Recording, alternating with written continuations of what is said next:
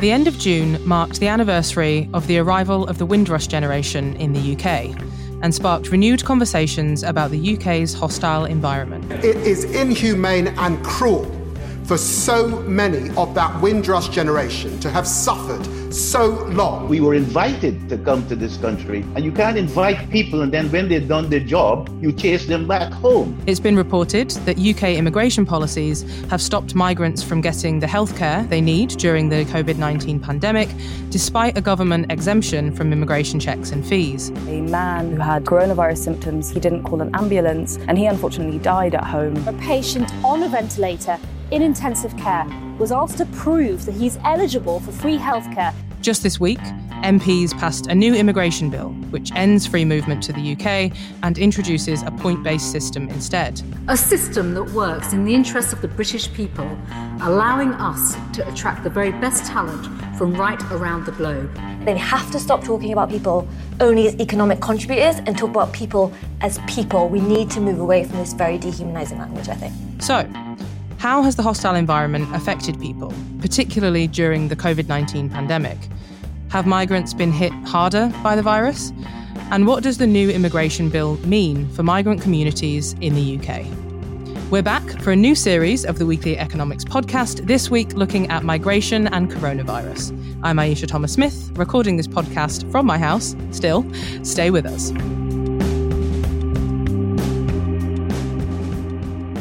So this week, we're joined down the line by Zoe Gardner, Policy Advisor at the Joint Council for the Welfare of Immigrants, and Akram Salhab, Advocacy and Campaigns Manager at Migrants Organise. Hi, both. Hi there. Hi. Thanks so much for being with us. So if you're happy, we'll dive in with the big questions. So first of all, over to you, Zoe. What is the hostile environment for listeners who are not aware of it, and how does it affect migrants in the UK?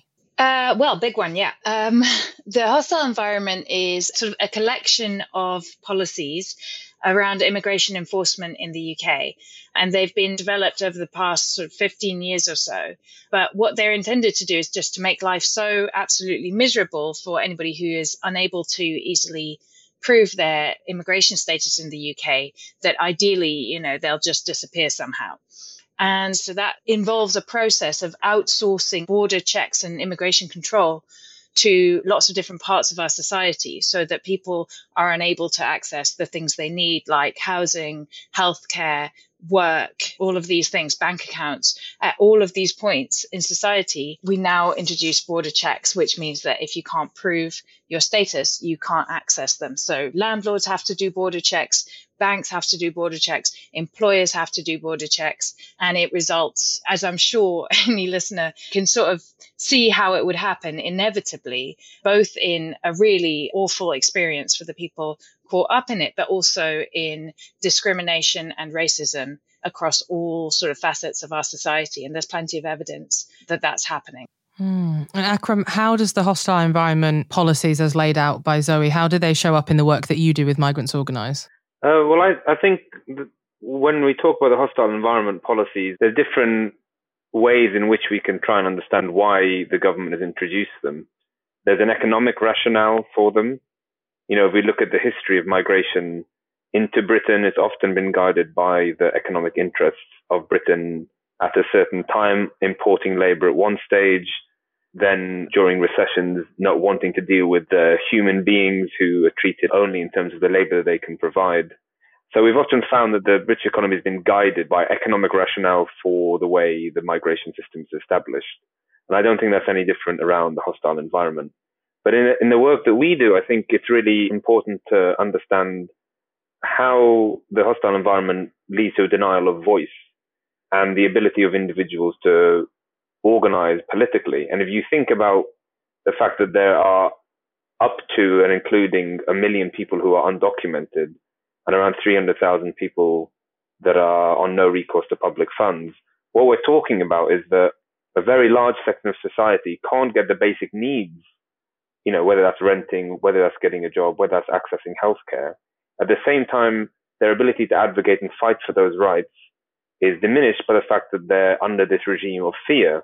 And that's, for me, the central organizing principle of the hostile environment, making people so fearful that they won't come forward and even share their stories.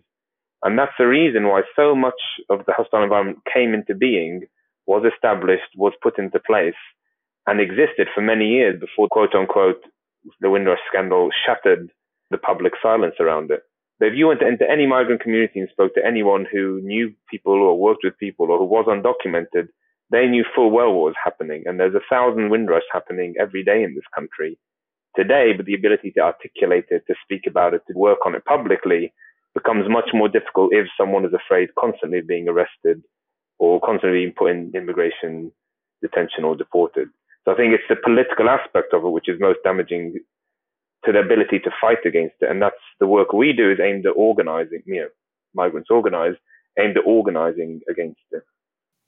That's really interesting. I mean, we've had lots of guests on the podcast talk about the hostile environment, but never framed through that particular lens. So thank you for bringing that in. I think that element of collective action, of course, seems like quite a simple thing to realise that, of course, that is not an unintended consequence of the hostile environment policies, but a really key one for us to focus on. Let's talk specifics for a second. So focusing on the effects of the hostile environment on migrants, particularly in this time during the pandemic, we've heard a lot about this immigration surcharge for migrants who are trying to access the NHS. Zoe, could you explain for us what that is?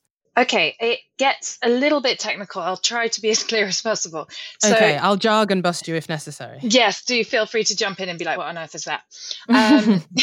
Yeah, so basically the immigration health surcharge is one of these things that's been irritatingly sort of misrepresented in the press by people who don't fully understand.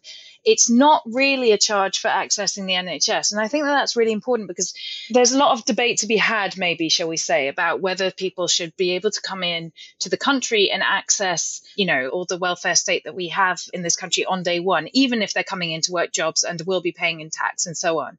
There's a question to be asked around that. But what this immigration health surcharge does is it doesn't ask the question of, do you need to access the NHS? In that case, you need to pay X amount. It's just an additional tax that we place on migrant workers coming into the country, or all migrants, in fact, coming in on visas to the country. They have to pay per person per year, currently £400, but going up to £624 per person per year, on the sort of excuse that they could access the NHS and therefore they have to pay in advance. So it's just an additional charge. And, we don't charge an additional, international police surcharge, do we? But people can obviously access, the services of the police from day one of entering the country as well. So it's just a use of the feeling that there is around the NHS in this country to justify charging migrants through the nose an additional tax on top of, the vast visa fees that they pay, the tax that they obviously pay once they're in this country that we all do. It's just an extra charge. And obviously, recently, we've seen people understanding that even migrants who come to work in the NHS and come to care for our elderly relatives and come to, keep this country going throughout a health crisis are being charged this completely arbitrary additional amount just to come into the country, supposedly on the basis that this is supporting the NHS. And obviously, some of the hypocrisy involved in that has been exposed. But unfortunately, the U-turn that the government's been forced into is completely insufficient because it's only going to apply for the time being. So the U-turn is the exemption from the surcharge for migrants who are getting treatment for COVID-19? No, who are coming in to work in the NHS or in the care sector. Okay. Yeah. And those people, because of that sort of hypocrisy that was pointed out, people who are working as doctors won't have to pay in the future. Supposedly, it has been announced, but it has not been put into any legislation. And a proposed amendment to the immigration bill yesterday that would have put it onto a statutory footing, put it into law, was rejected by the government. So, it's been announced, but in theory, doctors, nurses and care workers will not have to pay this in future. In practice, that means that people who come in and clean our hospitals or do, any other vital job in our economy are still being charged this absolutely arbitrary double tax.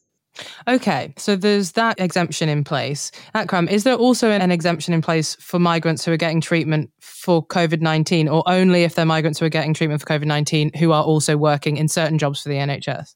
So the hostile environment in the NHS has three centerpiece policies. One is the surcharge, which we just discussed, for which there's an exemption if you're a quote-unquote key worker, an NHS worker, and a migrant. And there's two more policies. One is data sharing, which as Zoe was suggesting, you get technical very quickly when you start describing, but it's essentially data sharing between the Home Office and the NHS, sharing a patient's data from the NHS, which is then used for immigration enforcement. And that's gone through different iterations and changes. And then the exemption that applies to charging is part of the exemption that applies to migrants called overseas visitors in the policy. It applies to migrants or anyone who has a communicable disease. So the charging regulations say that anyone with a communicable disease and list those communicable diseases will not be charged if they come forward with that disease in order to protect public health. Sorry, can I just jump in to clarify? They will be charged still the international health surcharge that I discussed before. Some migrants are chargeable for their NHS care on top of that charge that they've already paid that I discussed before. So people with communicable diseases, as Akram mentions, and COVID is included in these, are technically exempt from that additional charge, which is yet another one. Mm-hmm.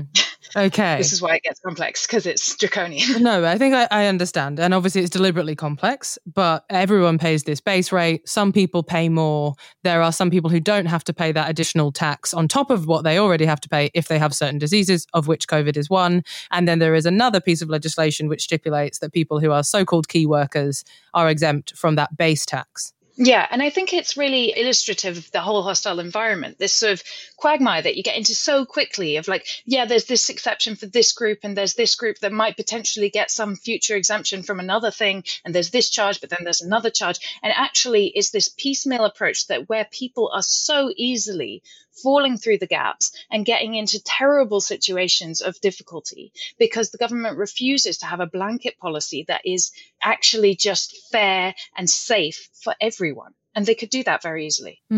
So in terms of your experience, Akram, with Migrants Organised, how do all these kind of complexities around the NHS impact migrants being willing and able to use the service?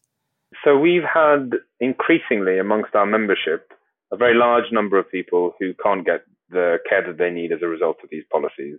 As I said before, the key driver of this is fear, either fear that their data will be shared or fear that they won't be able to pay any bills, or knowing that they are quote unquote chargeable and therefore not coming forward to get the care they need. So this has been something that's been developing over the past few years. It affects people in a variety of ways. So when we're talking about the exemption doesn't exist if you go and get a test and then it turns out not to be a communicable disease. It's still chargeable. So you might not go get a test in those circumstances. Or you might go and then you'll be charged, but you'll know that if you go and then are charged, then that will affect your visa application. So you'll be so afraid that you won't present to a hospital in the first place. So when you start thinking through and having worked with hundreds of people on their immigration cases in attempting to access healthcare, you find that there's a variety of extremely complex ways in which the policy creates these barriers to accessing healthcare, practical barriers.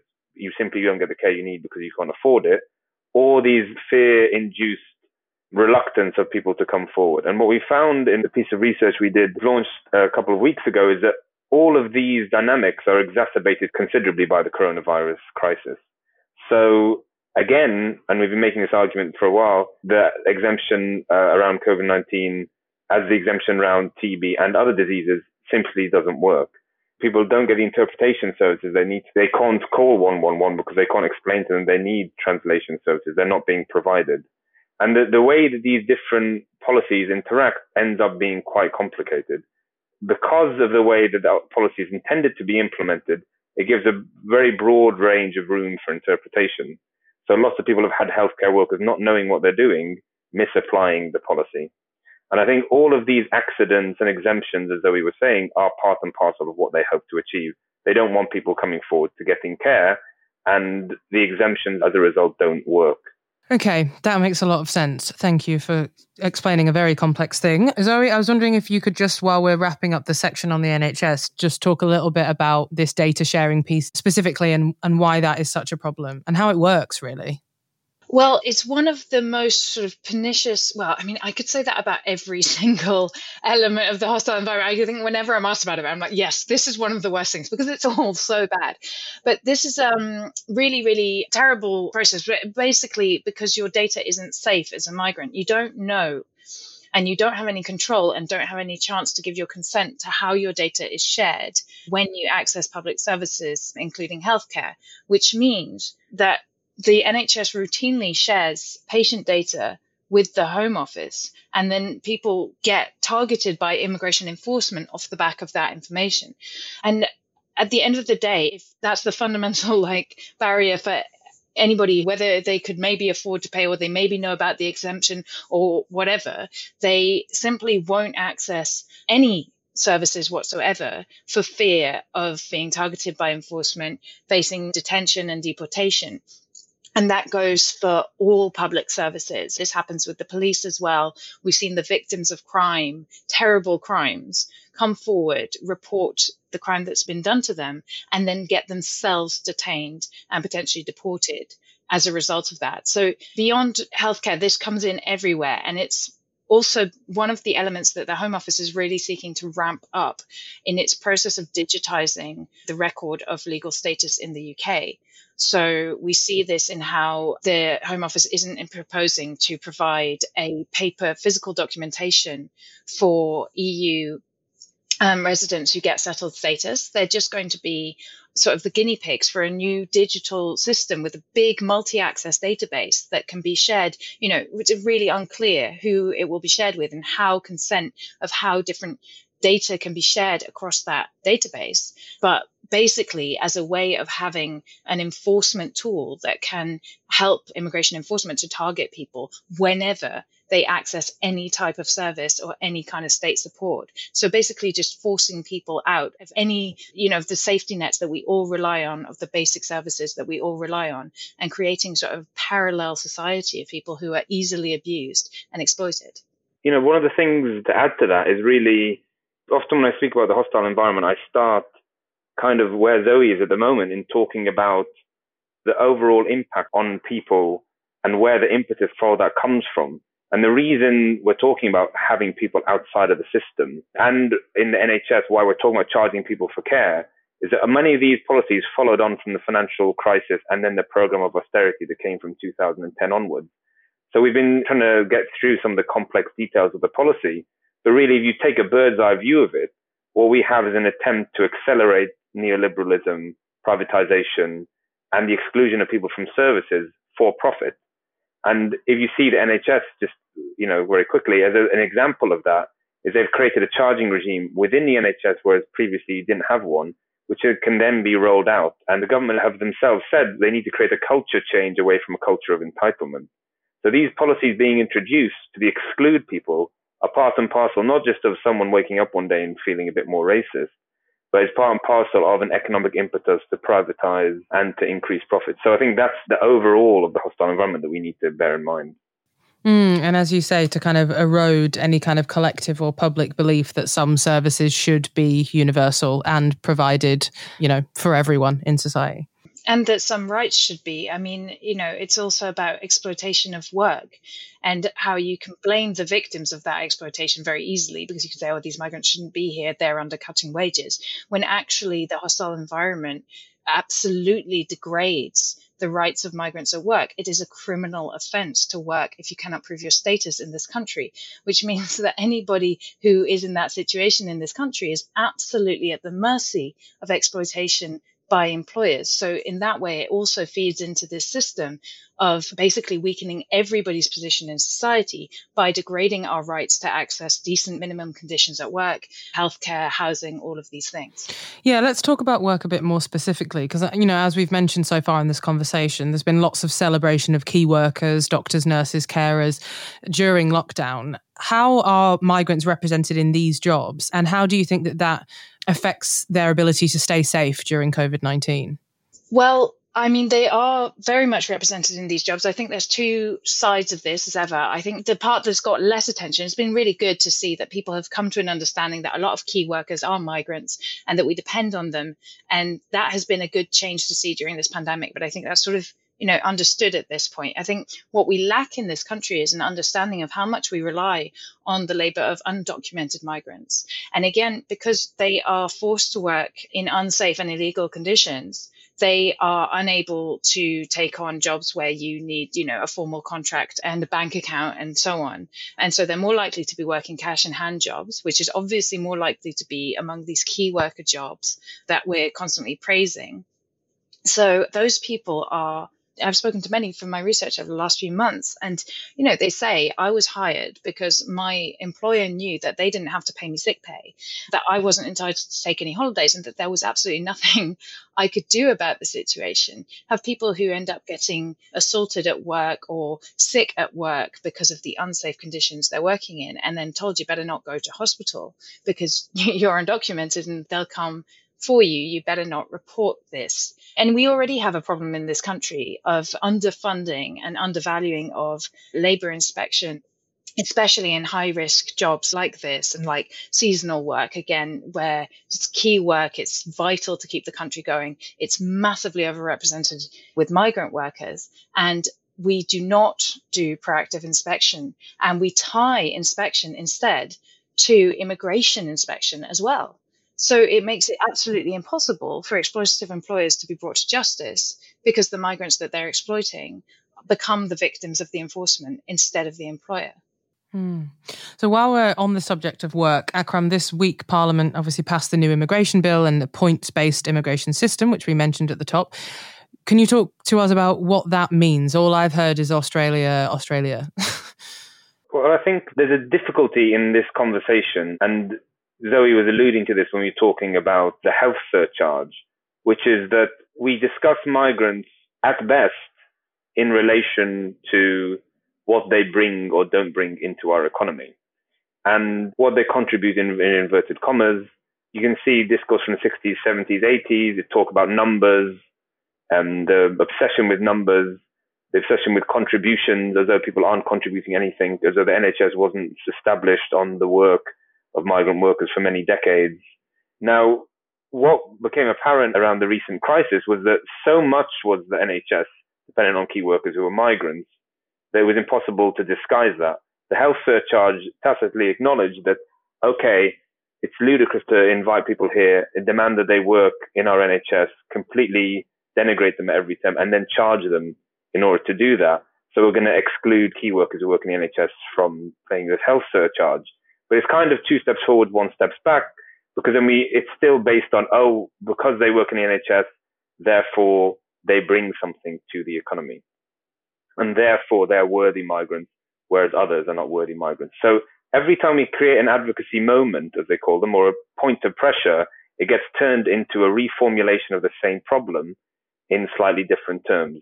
And I think that's where the discussion around the points-based system and who's coming and who will be permitted to come in, who will not be permitted to come in, is one of the central problems around it, is that you are not a human being if you're a migrant, unless you have some overt economic addition that you bring to the country. Or, and there's this discussion around curries and culture and all sorts of other things. But that's as far as we get. And I think that there needs to be, in many of the organizations and groups and politicians discussing and working on this, a slight shift of attention, because the points-based system that's in this latest immigration bill is the logical outcome of that way of thinking and that way of talking and dehumanizing people. Zoe, what do you think the new points-based immigration system is going to mean? How is that going to change things from where we are now?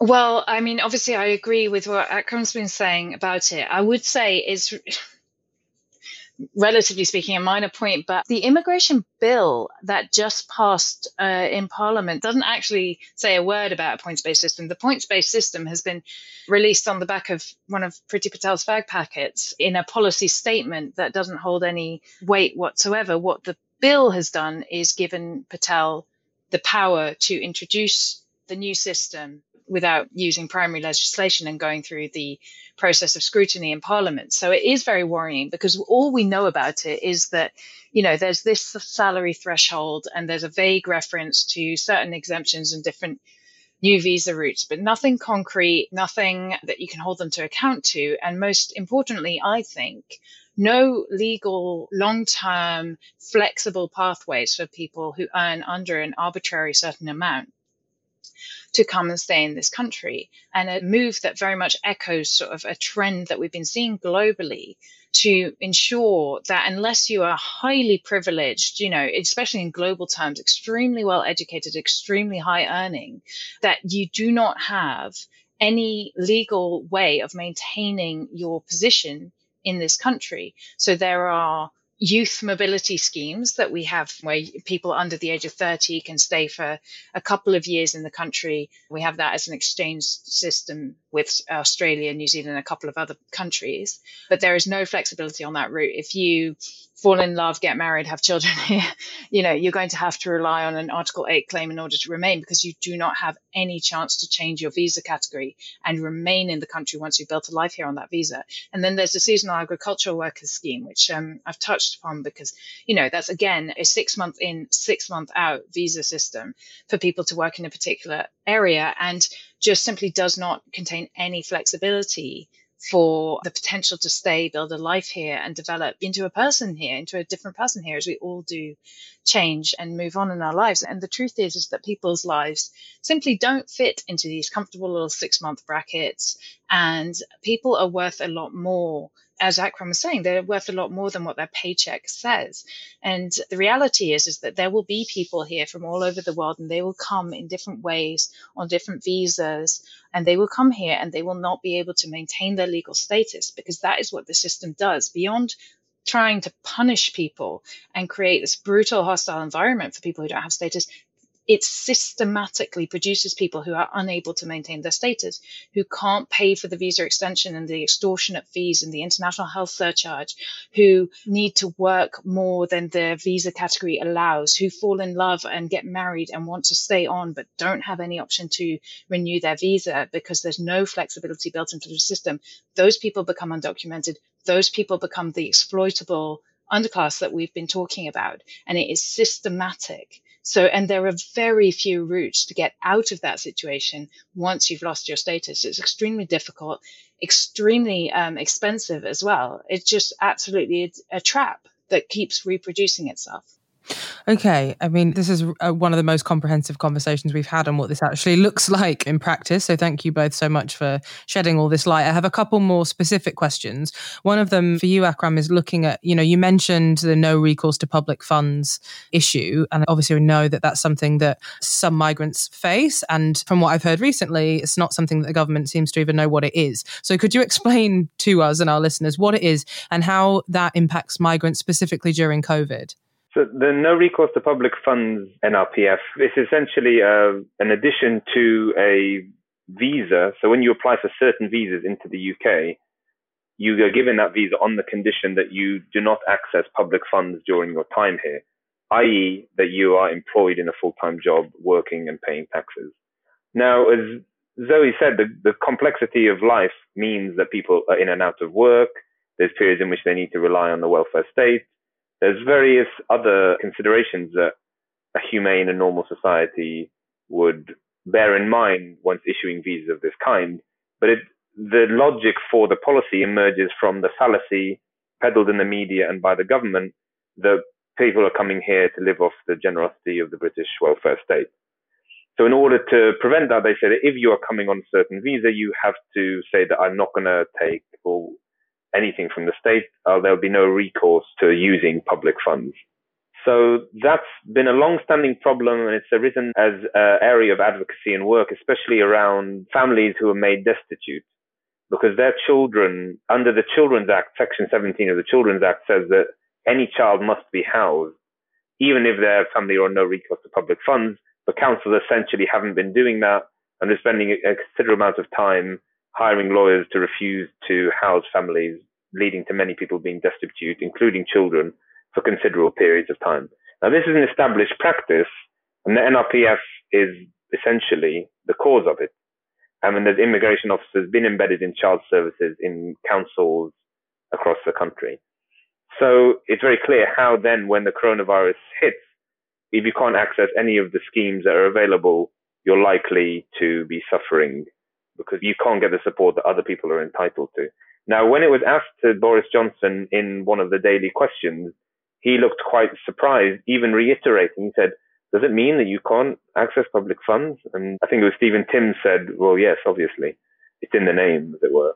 Boris Johnson then promised that he would look into it and then come back and suggest, ways in which people might work around it. But in reply, he eventually came and said that some individuals may be eligible for coronavirus job retention scheme funds or some of the self-employed income support scheme funds or other things. But those who don't fall into either of those two categories, which is a considerable number of people, obviously are not going to be helped. So I think it's a moment in time where throughout this crisis and the different policy areas we're talking about, there's these vulnerabilities that have been created by the hostile environment, and all COVID-19 has done is bring them to the fore and exploit them and make them more apparent. Okay, so let's wrap up with just kind of a quick discussion on migrants who've been detained because of their immigration status. So I know in Spain, they emptied their immigration detention centres to prevent the spread of COVID. But from conversations I've had with folks here organising around this, we're seeing some really terrible things happen in detention centres. So Zoe, could you just give us a kind of quick overview of what's happened to detained migrants in the UK in this moment? Yeah, most unfortunately, our government has not followed the example set in Spain, where not only because of the risks associated with, detention settings and the spread of infectious disease, but also because the government's advising against all but essential travel. And the Spanish government interpreted that as there's not going to be any prospect of deportations during this time. And given that the purpose of immigration detention is very clearly in order to effectuate deportations, not just as an extension of the prison system, there was no justification for keeping people in detention. Unfortunately, our government likes to pretend that there is still a justification for keeping people in detention. And so it was forced to release a large number of detainees, proving, of course, that it can be done. But there are still several hundred people who have remained in detention throughout this period. They are not given free access to hygiene materials, not even soap. They have to purchase that of their own money, which of course is lacking. They have great difficulties in accessing legal representation. I mean, that's not new during COVID, but obviously it is of relevance because during this time, I think the charity Bail for Immigration Detainees, which, does what it says on the tin, it gets bail for immigration detainees, has had, I think, a 97% success rate in individual bail requests that it's made to get people out of detention on the basis that there's no prospect of their imminent removal and that the situation of detention is not safe for anybody in a global pandemic. So, the lack of access to legal representation, one by one, these people have to be freed by the courts rather than the government, doing the obviously decent thing and emptying detention centres at a time like this. Yeah, it's absolutely banging your head against a brick wall. And as I think was shown in what Akram was just saying now as well, it's all these sort of little piece by piece, okay, well, there's this way that you could get this person out, or if somebody really has an unjust situation, they can apply for bail. When 97% of bail applications are being granted, then, the government, I think, has an absolute duty to instate a blanket protection policy. And they justify keeping people in detention on the grounds that some of them are foreign national offenders, which is absolutely no justification at all, because that is, as we know, a question for the criminal justice system and not for the immigration removal system, which is supposedly, an administrative procedure for the purpose of removing people from the country. And that's not at all how it's used. So it's a system that's absolutely abused by the government. And we've unfortunately seen various cases of people getting sick and potentially from COVID. But of course, there isn't testing going on in detention centres. So,